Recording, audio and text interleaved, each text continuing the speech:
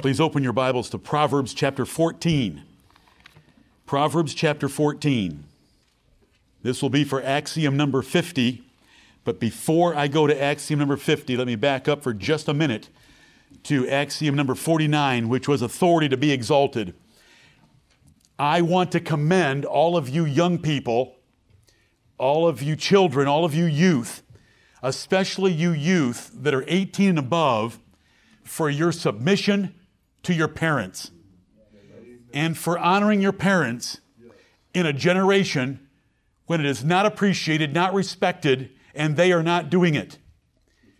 And they'll make fun of you, and they'll want to crucify you because you're over 18, you're still living at home, you're still obeying your parents. When you're asked to do something, you may say those terrible words, I need to ask my parents. And they do not recognize that, but God recognizes that. Yes. And it's going to bring about wonderful blessings in your life because the Bible says, it shall be well with thee. Right. Ephesians 6, 2 and 3, God knows when He attaches a promise to a commandment, and He said, this is the first commandment with a promise like this, it shall be well with thee. Right. I want to commend all of you. Amen. Victoria, April, Daniel, I'm not going to name all of you, I'm just going to name a few. I commend you in Jesus' glorious name. Amen. Let them say whatever they will. It's the right thing to do. And when you're a parent, you're going to appreciate that you gave your parents that, because what goes around comes around. In the Bible it's worded, whatsoever a man soweth, that shall he also reap. You wives that have learned to submit to your husbands, I commend you in Jesus' name. Husbands make mistakes. Husbands don't make the best choices sometimes. And you submit anyway. That is the right thing for you to do. Let them find out the hard way that they made a poor choice. Better than you telling them that they made a bad choice. Let them find out. It's like our government. They make their choices and we submit. We respect them, we honor them, we vote for them, we vote them in, we vote them out. We do what we can, but otherwise it's between them and the Lord. And I commend you wives. The Lord sees and knows every one of you. And I pray that you, like me, will learn submission, reverence of authority, humility before authority, and the respect that God requires us to have for them. I commend you in Jesus' name. I thank you as a church for being an obedient church. I do not believe that I will be accosted before I get out of this parking lot by those who are grieved about missing a 4th of July church party.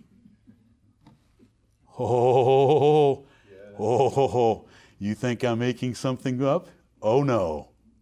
It's a tradition. We always do something on the 4th of July. Pastor, you're trying to change things in this church, and we're not going to allow it. The deacon board has met.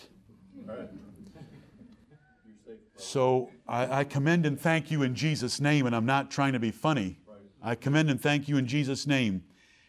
When you read the whole Bible and learn authority like the Lord has shown it to us, it brings to bear natural blessings and supernatural blessings, because the world works its best when the 5 spheres of authority are working and being respected and honored. Amen.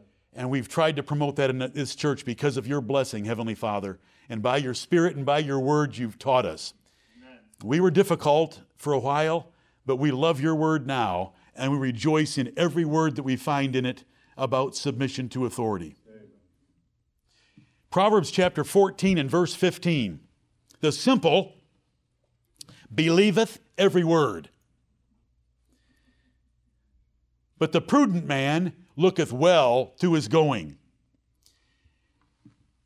The simple believeth every word. You want to find a simple person? They don't question, search, prove all things.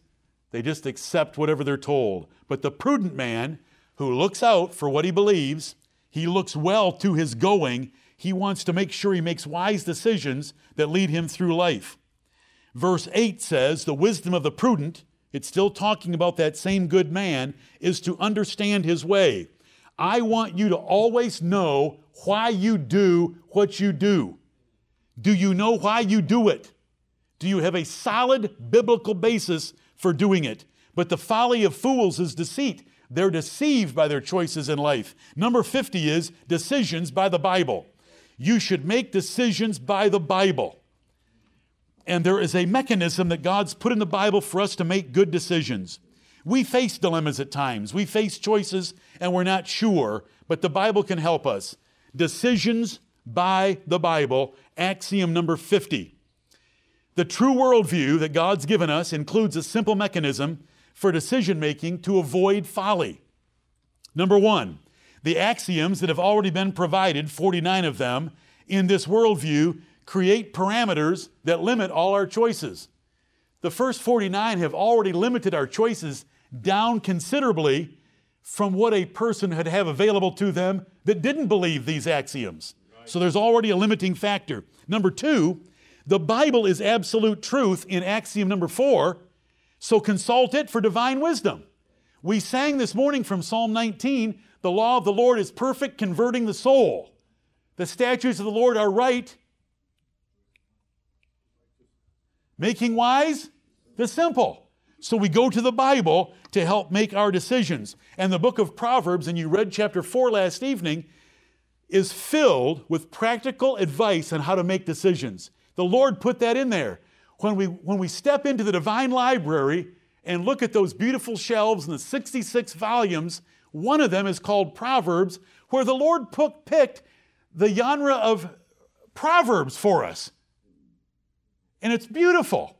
And those pithy little statements that the Lord gave us help us make wise decisions. And so we go to the Bible. Number 1, our axioms have already limited us. Number 2, by using axioms 2 and 4, we go to the Bible. Number 3, to make sure you are within the parameters, the Bible tells you to prove all things. Like verse 15 right here. The simple believeth every word, but the prudent man looketh well to his going. He does put some study time into the Bible. 1 Thessalonians 5:21 would say, prove all things, hold fast that which is good. So you got to prove it. The Bereans were called noble because they received it with a ready mind, but they searched the Scriptures daily to see if those things that Paul taught were actually in the Bible. Number 4, under this axiom number 50, if previous axioms are satisfied and you've looked in the Bible and it doesn't say anything against your choice, follow your heart. Is that taught in the Bible? Yes, it is. One of our favorite verses, Proverbs 16:9. A man's heart deviseth his way, but the Lord directs his steps. So you can follow your heart. Remember Naomi's advice for Ruth? Ruth, take a good bath, anoint yourself, put on your best outfit, and get down there to the threshing floor of Boaz. You know, they devised a way in their heart. This woman needs a husband. And the Lord took care of all the details, didn't he?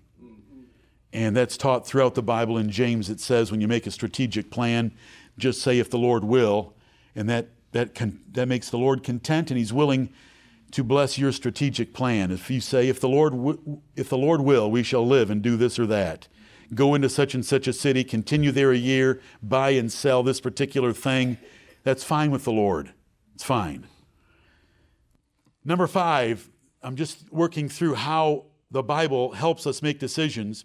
If the matter is serious with potential risks and you're not sure of how to apply Proverbs, then it says in the multitude of counselors there is safety.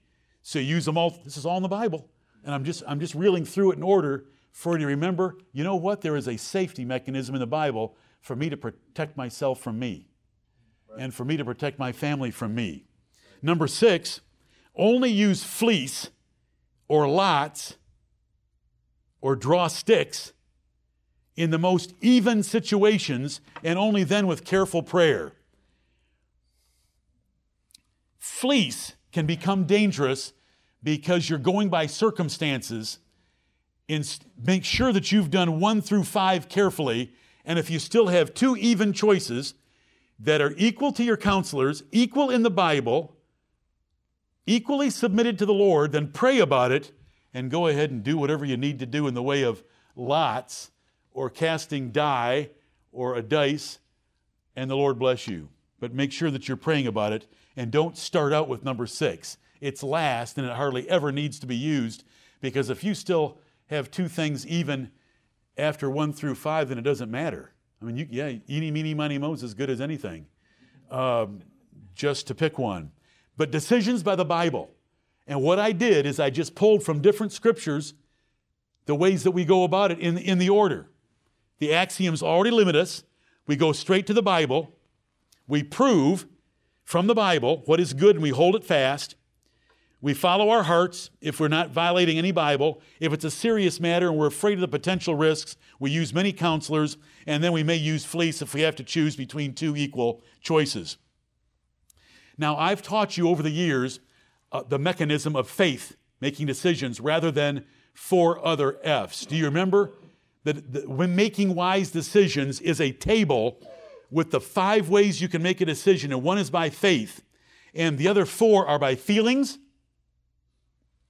fortune, fad, or fleece.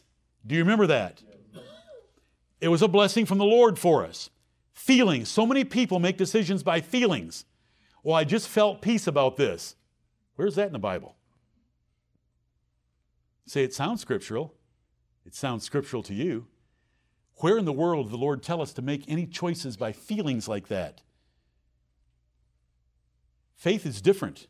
Faith wants something from God's Word that is more specific than a feeling, because our feelings are so dangerous.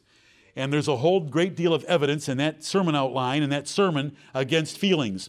When I say fortune, that's making a choice for profit. Don't let fortune direct your decisions, or you will veer from seeking the kingdom of God first to making money. So it's not fortune. Sometimes we will have to make a decision by faith to give up some fortune to keep the kingdom of God first, and He will take care of our fortune. Because as He says, if you put me first and my righteousness, I will add all these other things to you. And that is the eye of faith and a spiritually minded man who understands the Lord is always first. He will take care of the other parts of my life. Fad is popularity. Well, we do it because everyone else is doing it, or we do it because most of the families in the church do it. That is not the measure. That's a fad. You're following trends. Don't follow trends. And then fleece is trusting circumstances. Let me see if I can tell it in 30 seconds. Remember the man that came to my office and said, "May I have a Corvette?" And the man had just told me all of his financial difficulties. I said, "No, you may not have a Corvette." So he went home with a sad heart because he wanted a Corvette. So his feelings were involved. And then the next day he gets up to go to work, and there is his favorite color of a Corvette right out beside the road with a for sale sign on it.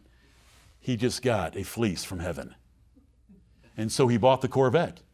He didn't care what the pastor had told him, even though he had laid out before the pastor his financial situation and asked for his advice. The Lord had shown him from heaven that this is the thing to do. That's what don't use fleece. Don't use a for sale sign beside the road when you already know you shouldn't have one. Why do you think it's there? Why was Bathsheba in the shower when David got up to roam around when he should have been off in the battlefield fighting other kings? That was a temptation from the Lord. It wasn't the Lord saying, "This is my will for your life." That is a temptation. Look at those things as temptations. I still commend you for the way you called me. Do you remember? Okay. I love to tell the story. Hello, Dad? I'm looking at Bathsheba in the shower. What should I do? What was his last name that lived next door to me? Burkett. Let me go running with Burkett this afternoon. It's a story that you'll have to ask about. That's not how we make decisions. We make decisions by faith in God's Word.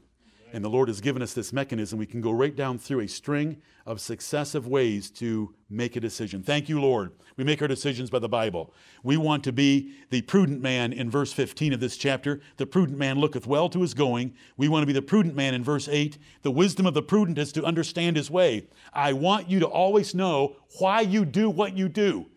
Don't just react in life. Don't just do it because it's got the higher paycheck. Don't just do it because it's popular. Don't do it because it's easy. Don't do it because there's some favorable circumstance. Do it because it's right. The founder of Bob Jones University had a 2-word sentence for it. Do right. Okay, number 51. Number 51, and we covered this recently. Evil is not a problem. Evil is not a problem. Number 51. Thank you, Lord. We just covered it recently, and so you should remember that we covered a number of slides to look at the fact that we are often accused of having an inconsistent and illogical religion because of evil in the world, because they can't understand why evil's in the world. If there is a good God with unlimited power, why is there evil in the world? That to them is a contradiction of logic, definition of godhood, and ridicule our religion for it. But there's reasons for that. The evil is their problem, not God's. Right. God didn't make the evil. They make the evil. Right. Evil's not a problem. The world is full of evil. Think about that. We've already had it mentioned in this pulpit. So every worldview must deal with cruelty, pain, and suffering. Every worldview's got to deal with it. What's the source of it? How is it managed? How do we get rid of it? Well, we have answers to all those questions. Amen. Every worldview must deal with cruelty, pain, and suffering in the world. Men say that God and evil cannot coexist, but we know that is not the truth, that God creates evil in much of He controls all evil of suffering in the world. He controls all sin in the world. We have verses like Psalm 76 and verse 10. Surely the wrath of man shall praise thee, the remainder of wrath thou shalt restrain. Our God is in total control of evil, whether it be cruelty, suffering, pain of individuals, or it's actual sin. He's in charge. Amen. And He restrains whatever He doesn't want to have happen. They cause it. Our God limits it. If we did not have a God restraining evil, it would burst forth on this planet in ways we cannot even imagine. That's right. I still do not know why someone that wants to commit murder can't figure out a better way to do it. Right. To walk into a school with a gun? Come on! Can't you drop a bomb in Michigan Stadium where there's 118,000 sitting so close together because the seats were designed for 130-pound persons? Come on! You can't fly a small plane over the Michigan Stadium and drop something noxious? Come on! I could be a better murderer than all of them. I hope you know how I mean that. You know why it doesn't happen? There's a God in heaven. That's right. Amen. There's a God in heaven. Evil is not a problem for our God. We know God planned evil, made everything good, rules evil, and will eliminate evil. Amen. Evil is caused by man. This is just to remind you that evil is not a problem. For God is not evil in any sense, but man is always only evil. Nations with the least evil are those that are the most Christian. Right. Observe it and believe it. Pagan evil against each other is like Israel's enemies killing themselves. Can you accept it? These pagans are going to legislate evil, but let the pagans kill the pagans. As long as they're not killing us, as long as they're not requiring us to kill them, as long as they're not requiring our engagement, let the evil work its way out. There's nations on earth that God ordained to always be fighting, and they're in the Middle East. One of the first prophecies in the Bible is Genesis 16:12, one of the very first prophecies, and it's that what we call Muslims or what we call Arabians are always going to be fighting each other. That's very early in the Bible, Genesis 16:12, and we see it today. You know, Saudi Arabia and Iran are about to go toe to toe. It'll be ugly. It'll be beautiful. Because we're going to trust the Lord. Right. He's going to restrain them if He doesn't want it. He's going to let them go at it if He wants it. You know, we had atheist Germany. We had atheist USSR. He let them go at it. You ought to read the numbers. And He saved us. We trust Him. We trust Him. There's a problem today because of the inventions that allow communication to spread all kinds of evil, whether it's evil of nature or evil of men or evil of legislation or nation against nation, to distract us, to scare us, to distort things. It's fake news sometimes. It's sensationalized.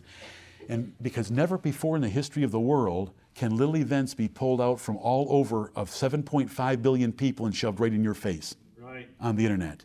And they will pull out some little ridiculous event that took place just to jerk your chain when there's 7.5 billion people on this planet. That is why you have to endure me every now and then in an update reminding you that today, 466 people died an accidental death. 47 were murdered and 129 committed suicide in America alone. Just to keep you trying to sort through the stuff they want to push in your face as to disturb you, to distract you. The Lord's in charge of every single one of those. Every single one of those. And we trust you, Heavenly Father. How many verses in the New Testament did Paul write against Rome's infanticide? I'm going to say it again, and I hope that all of you will try to understand it. I hate our laws that allow and promote and defend and pay for abortions. Did you hear that? That's sentence number one. Sentence number two is, if the pagans want to abort the pagans, let the pagans abort the pagans. I don't lose any sleep over it at night. When they try to force our church or our families to abort a baby, like in communist China, then we'll have a different view of that matter. I said, I hate our laws, and I pray against them because our nation has said that it endorses murder. Right. But then there's another angle on that if the pagans want to kill the pagans, not only let the dead bury the dead, let the dead kill the dead. Here's how God would do it in the Old Testament. Jehoshaphat would say, Lord, we don't know what to do. He would say, stand back and I'll show you. Right. And they would kill each other. That's right. Kill each other. Over and over. Kill each other. Kill each other. I said it. I hate our abortion laws, and I'm excited about the states that are passing legislation against it. And it's going to put our Supreme Court to the test. And we shall see what happens. And I'll be praying for the Supreme Court to reverse Roe versus Wade. But I'm also able to look and see how God took care of other nations that were enemies of the church. And that segment of society, have at it. I hope that you'll think through it. Right. Amen. I can't stop it. I'm going to pray against it. But if that's what they want to do and God's allowing it, I'm on God's side. We can have a continual feast on earth. Do you believe that? With evil around us, we can have a continual feast. Proverbs 15 and verse 13, a merry heart maketh a cheerful countenance, but by sorrow of the heart the spirit is broken. When they keep bombarding you with bad news, it's easy to get broken, beat down, discouraged, but don't be. God's in charge. The Lord wins. Or verse 15, all the days of the afflicted are evil, but he that is of a merry heart hath a continual feast. And the merry heart is a choice that we have by faith to put our trust in the worldview that God's given us, that God's in charge. I don't need to turn to Ecclesiastes where he said, let thy garments be always white, and drink thy wine with a merry heart, and love your wife and love your job.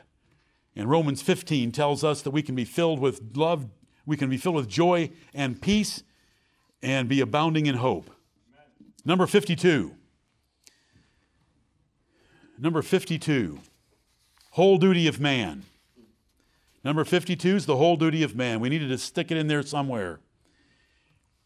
Because of Ecclesiastes chapter 12, the conclusion to Solomon's philosophy book. Solomon, history's wisest man, reduced life to a fabulous conclusion. Those last two verses of Ecclesiastes 12 are fabulous. Every child should know those verses. Right. Those verses have been with me for a long time, and I appreciate them. And I remember distinctly decades ago when I realized that 14th verse is necessary to the whole statement, that just to have 13 was not enough. We want 13 and 14 because it's the two of them together that settle the whole matter. It's the two of them together. Because verse 14 tells us about one of our other axioms about the day of judgment comes, and it should be in our minds about the choices we make. Whole duty of man. Listen to these verses. Let us hear the conclusion of the whole matter. What was the whole matter? The greatest experiment in observation of human life and the pursuit of pleasure and purpose that there ever has been. And what was the conclusion of that whole thing? Fear God and keep His commandments. That is it. Fear God, keep His commandments, have some moderate pleasures. This is the whole duty of man. This is our duty. Do you like it when the Bible summarizes things down to just a short axiom itself? This is an axiom. Right. It's got to be number 52, the whole duty of man. It was by extraordinary observation, experimentation, analysis, and divine inspiration that we got this summary. Right. He tried women, 1,000 women. He tried building projects. He tried money. He tried a zoo in his backyard. He tried trees. He tried singing. He tried folly. He tried wisdom. He tried everything. He tried alcohol. He tried madness. The conclusion of the whole thing, fear God and keep His commandments. And so we want to have a reverent affection for God, never wanting to disappoint Him and always wanting to honor Him and keep everything He told us to keep. And we will have the best life possible. It gives us purpose. It gives us heaven's favor toward us. Then we can enjoy the simple pleasures of life without an evil conscience. We won't be heaping up too much wealth so that we can't sleep at night. It's just all perfect if we'll do it this way. The whole duty of man. The fear of God is not antithetical. It's not opposite love and joy. It is complementary to love and joy. That's complementary with an E. For those of you that remember spelling, that's complementary because it is adorning the reverence and love and joy all at the same time. I want to show you Deuteronomy 10:12. Deuteronomy chapter 10, because in Deuteronomy 10:12, the Lord combines fear of Him and love of Him. And you know, in other places, like Psalm 2, that some of us read this past week, it says, rejoice with trembling.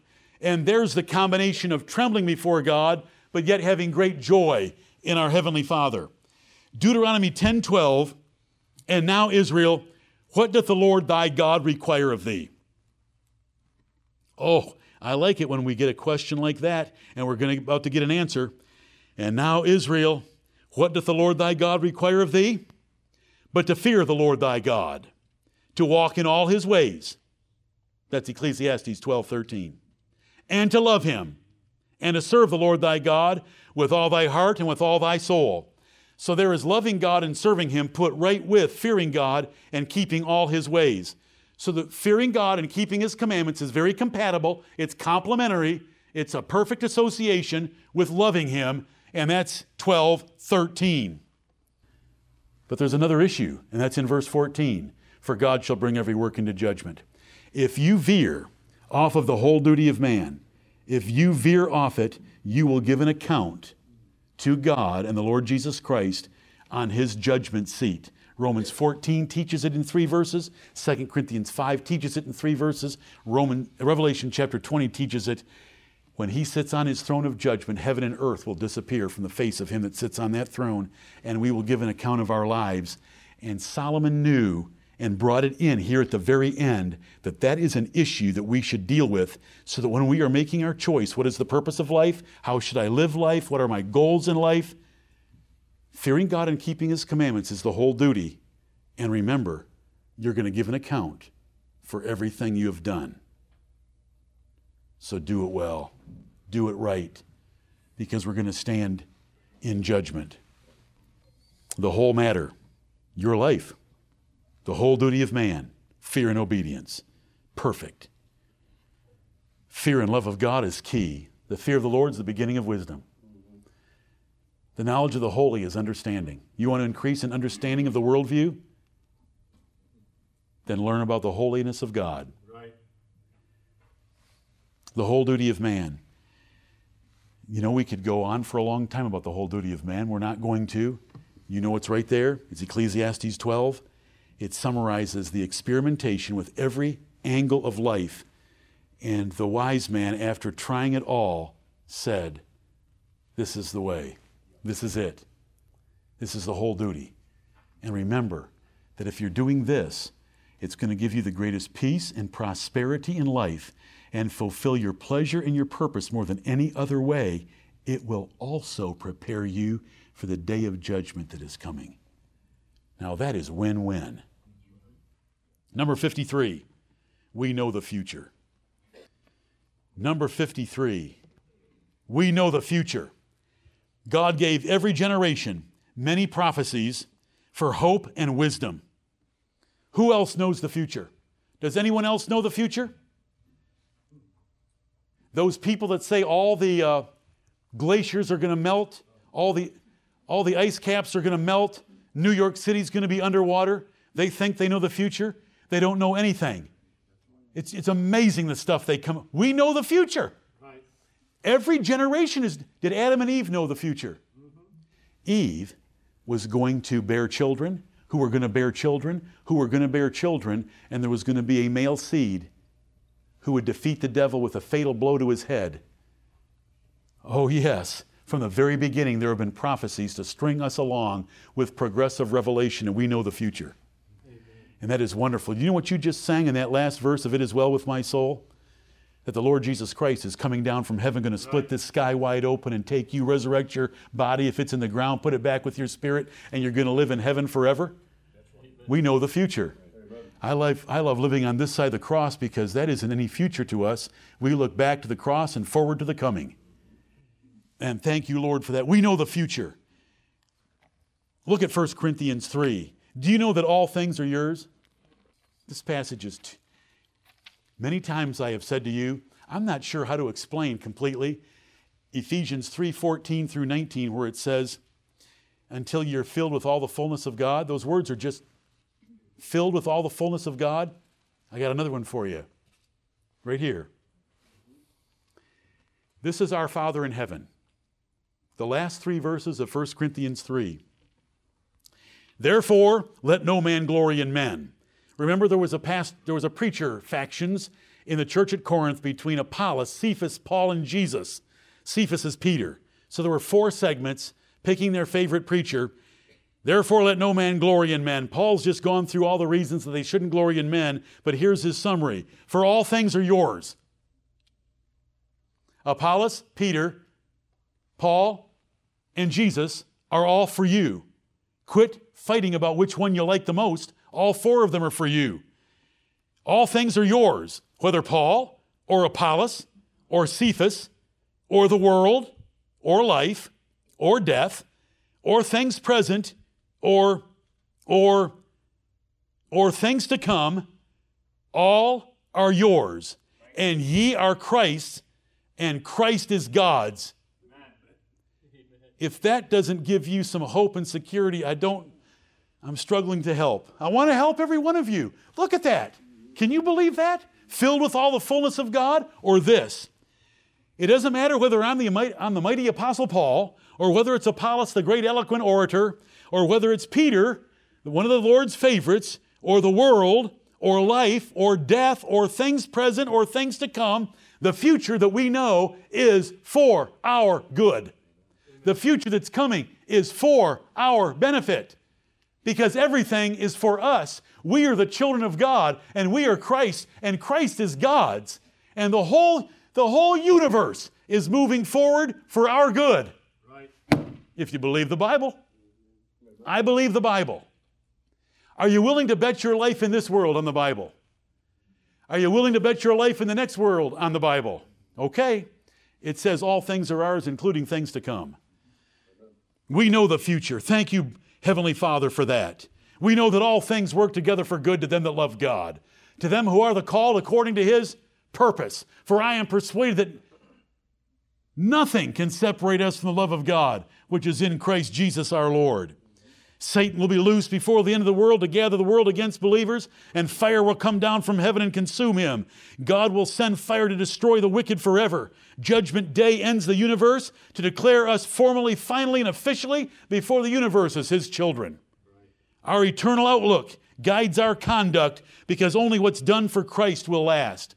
That's where this axiom comes in. We know the future. The future is all about God. The future is all about His Son, Jesus Christ. And so we keep that in mind by setting our affection on things above, not on things on the earth. If ye then be risen with Christ, all you baptized believers that are here, seek those things which are above, where Christ sitteth on the right hand of God. Set your affection on things above, not on things on the earth. For ye are dead, and your life is hid with Christ in God. When Christ, who is our life, shall appear, then shall ye also appear with Him in glory. We know the future. Christ is coming. We're going to be with Him, and we want to live like it now. We want to stake our claim to it that it's ours for the assurance of our own souls by living for Him now and setting our affection on things above. We know the future. The universe is going to be burned up, and we're going to get a new one. God wins. Jesus rules the universe. We inherit all things with glorified bodies forever. This great worldview stresses the spiritual over the physical, and I want you all to remember it. I struggle with every temptation you struggle with, but I want you to remember this. 1 Timothy 4:8, bodily exercise profiteth little, but godliness is profitable unto all things, having promise of the life that now is, and of that which is to come, because we know the future.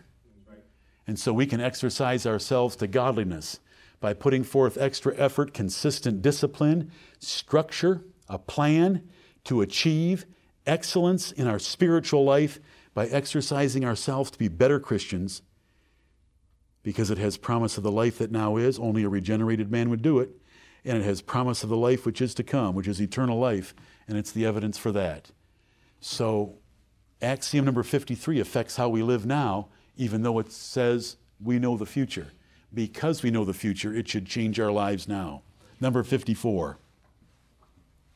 You know that more could be said. Number 54. Before you start writing, turn to 1 Peter chapter 2. 1 Peter chapter 2. Where are we? We're at the last one. We're at the last one. These 53 axioms are precious from God to us. Why do we know these things? Why do we know the name of God? Why do we know that Scripture is absolute truth? Why do we know how to make wise decisions? On 53 of them, what is left? There's 5 young ladies in this assembly that know. What is left for us to do? We have 53 gifts from God in these 53 axioms. There's one thing left, and I'm going to give you just a few seconds to find it. It's 3 words, and it's in 1 Peter 2:17. Can you find it? Will this help you remember it? 1 Peter 2:17. It's 3 words. Love the brotherhood. Love the brotherhood. Love the brotherhood. We have to help each other, or we will fail from keeping these 53 axioms. This ties it all up and wraps it together. Love the brotherhood. Help each other keep this worldview. Based on the 53 axioms that are above it, we as the children of God are a super privileged minority in the earth. We are a super privileged minority on earth. We need to help each other live up to this.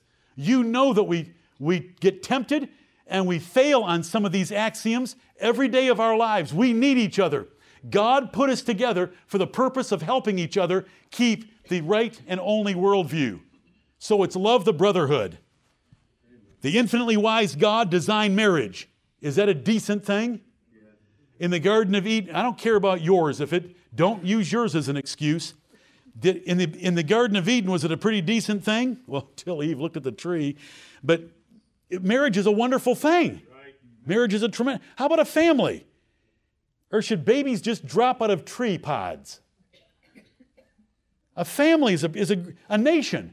Is a nation a nice invention of putting an army together to protect from bigger nations or other nations? And he made a local church. And the local church is our brotherhood.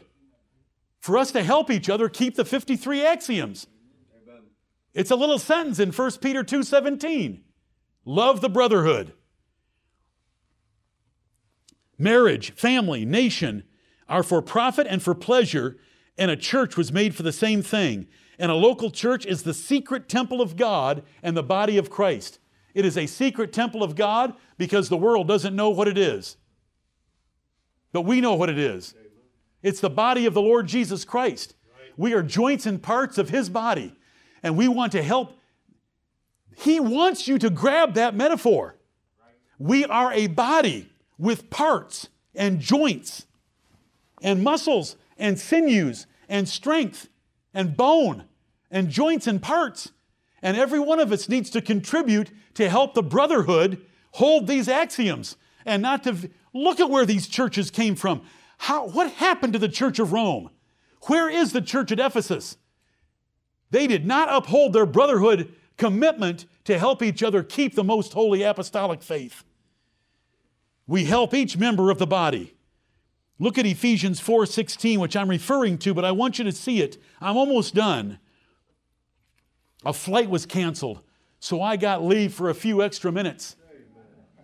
I was going to prove to you, brethren, I was going to prove to the brotherhood that I could finish at 1:05 2 Tim Weir trips in a row. He came to me just before this service started and he said, I don't know whether I should tell you or not. But my flight was canceled, so I've had to restructure my flight out of Greenville. For those of you in Radio Land, I'm sorry. Look at Ephesians 4:16. My job is up there in 8 through 11, and it works into verse, there I am in verse 11, for you, all things are yours. Did you hear 1 Corinthians 3? Whether it's Cephas, Paul, or Apollos, or Jonathan Crosby, all things are yours. Everything is for you. I am alive for you. And I know that. God knows it, and God knows I know it. And He gave some apostles and some prophets and some evangelists and some pastors and teachers to build up the brotherhood of a local church. And it comes down to verse 16, from whom, because Jesus Christ was just mentioned at the end of verse 15, from whom, from Jesus Christ, the whole body, fitly joined together, Jesus Christ chose every one of you members to be here with me, and compacted by that which every joint supplieth. Are you compacting this church as a joint that supplies? According to the effectual working in the measure of every part, are you doing your part? Are you working up to the measure of your part to effectually build this church, making increase of the body unto the edifying of itself in love? We build ourselves up, that's edifying of itself in love, because we love the brotherhood. We make increase of the body by spiritual growth to where our church is everything Jesus Christ wants it to be, so that we are a fit, Olympic type, world-class, athletic body with Jesus as the head, and we are functioning in total unity and coordination because we're the brotherhood and we love the brotherhood. I hope I can keep this to 1 or 2 minutes. And I hope that some of you that don't fully understand your Bibles will forgive me. The Bible uses 10 sports metaphors. that you don't understand sports, I am sorry for your sake because you miss out the argument. If you've never played a team sport, I'm sorry for your sake that you can't appreciate Paul's argument. On Thursday night, 6 miles due west of downtown Boston at a $16 million mansion, 150 $50,000 rings were passed out to a bunch of guys that acted like David before the Ark of the Covenant, dancing with all their might and celebrating as the New England Patriots, who won Super Bowl 53, each got their $50,000 Super Bowl ring. Their camaraderie, their joy, their excitement, their knowledge that it was a team sport and they couldn't have done it without each other, mind-blowing. Sherry heard me go off, and I preached a sermon at home because the Apostle Paul only understood Greek athletics, and the Greeks had crowns. Our football, NFL, which is by far the most popular sport in America, gives rings. And Tom Brady is there with his 6 rings because he's won 6 Super Bowls and he's sticking them right in your face. But they were celebrating as a team. Nobody even knows what a center is on a team, a football team.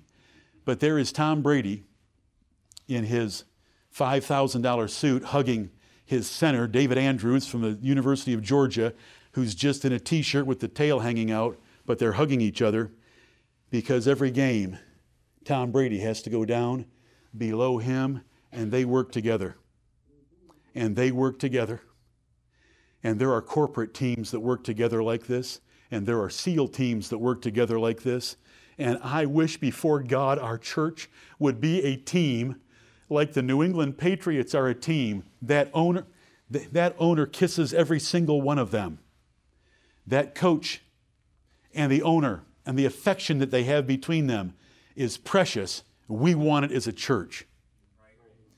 Tom Brady with his rings, Sherry knows I went off because my Lord Jesus Christ is crowned with many crowns. And we sang it today. Crowned with many crowns, and he's going to crown us. He's on a white horse, and we're going to be on white horses because he's made it a team sport. He's in front. He's our leader. The Bible calls him our captain. Does that word bother you? He's called our commander. Does that word bother you? Their unity, their commitment. The ring has 422 diamonds. 108 of those diamonds are for the 108 practices of the 2018 season. Every feature on that $50,000 ring, it's the size of a small egg. You don't wear it, hardly. Has meaning. And you know, their practice, every practice had a diamond to remind them that 108 times we got together and trained to be the best. Do you know what we've done today? We've got together to train to be the best. Will you love the brotherhood with me? We can't give God gold. We can't give him silver. We can't give him precious stones. We can't give him timbers from Tyre. We can't give him stonemasons from Tyre. We can love the brotherhood. Right. Will you help each one around you keep the 53 axioms the Lord's shown us? Don't just come in here and sit. Some of you come in and you just find a seat and sit down. We're not here to sit. You're not even here to hear me preach. That's only a part of it. You're here to exhort one another and to consider one another and to provoke one another to love and to good works. We have the greatest owner. Yes. Amen. Amen. I'm going to be very careful. We have the greatest captain, and we have that captain's team that he's chosen. That's right. The captain chose each of That's right. I know that I probably irritate you. It's reciprocal. And I know we irritate each other a little bit, but when it comes time to play the game, Are we there for each other? Right. Amen. Inside that ring, it won't mean anything to you. We're all patriots. It's the patriot way. They're more disciplined, more intelligent, and more teamwork because they will not allow any I in the word team. And you're thrown out of that team right in the middle of the season. Bill Belichick will throw you out if you are not a team player. Can we all be team players and take this worldview that God's given us and give God a temple that He is honored in when He comes and assembles with us and when He's with us during the week when we're not in an assembly, but we are stones together that He inhabits. This is His habitation. Can we give Him the best? You cannot be a loner. You're fired if you're going to be a loner. You've got to reach out and help each other. We have got to band together and be a band of brothers and put in some real teamwork because that's loving the brotherhood. It's been taught so many times in this church. I have taught it once a quarter since I've been your pastor. Just go back and look. It might not be under that name of teamwork, but it will be there. Whether it's bodybuilding or brotherly love, it'll be there. Right. Because I know how important it is in the Bible. And for us to succeed, to be what God wants us to be, we need to be a great team. That's the only right worldview. Thank you, Lord. Thank you, Lord. Let's serve Him together and give Him a great church here. And let's show our children that there's something that they can hold on to and that they will promote, defend, teach, and practice it for the rest of their lives as well. May the Lord bless the preaching of His word.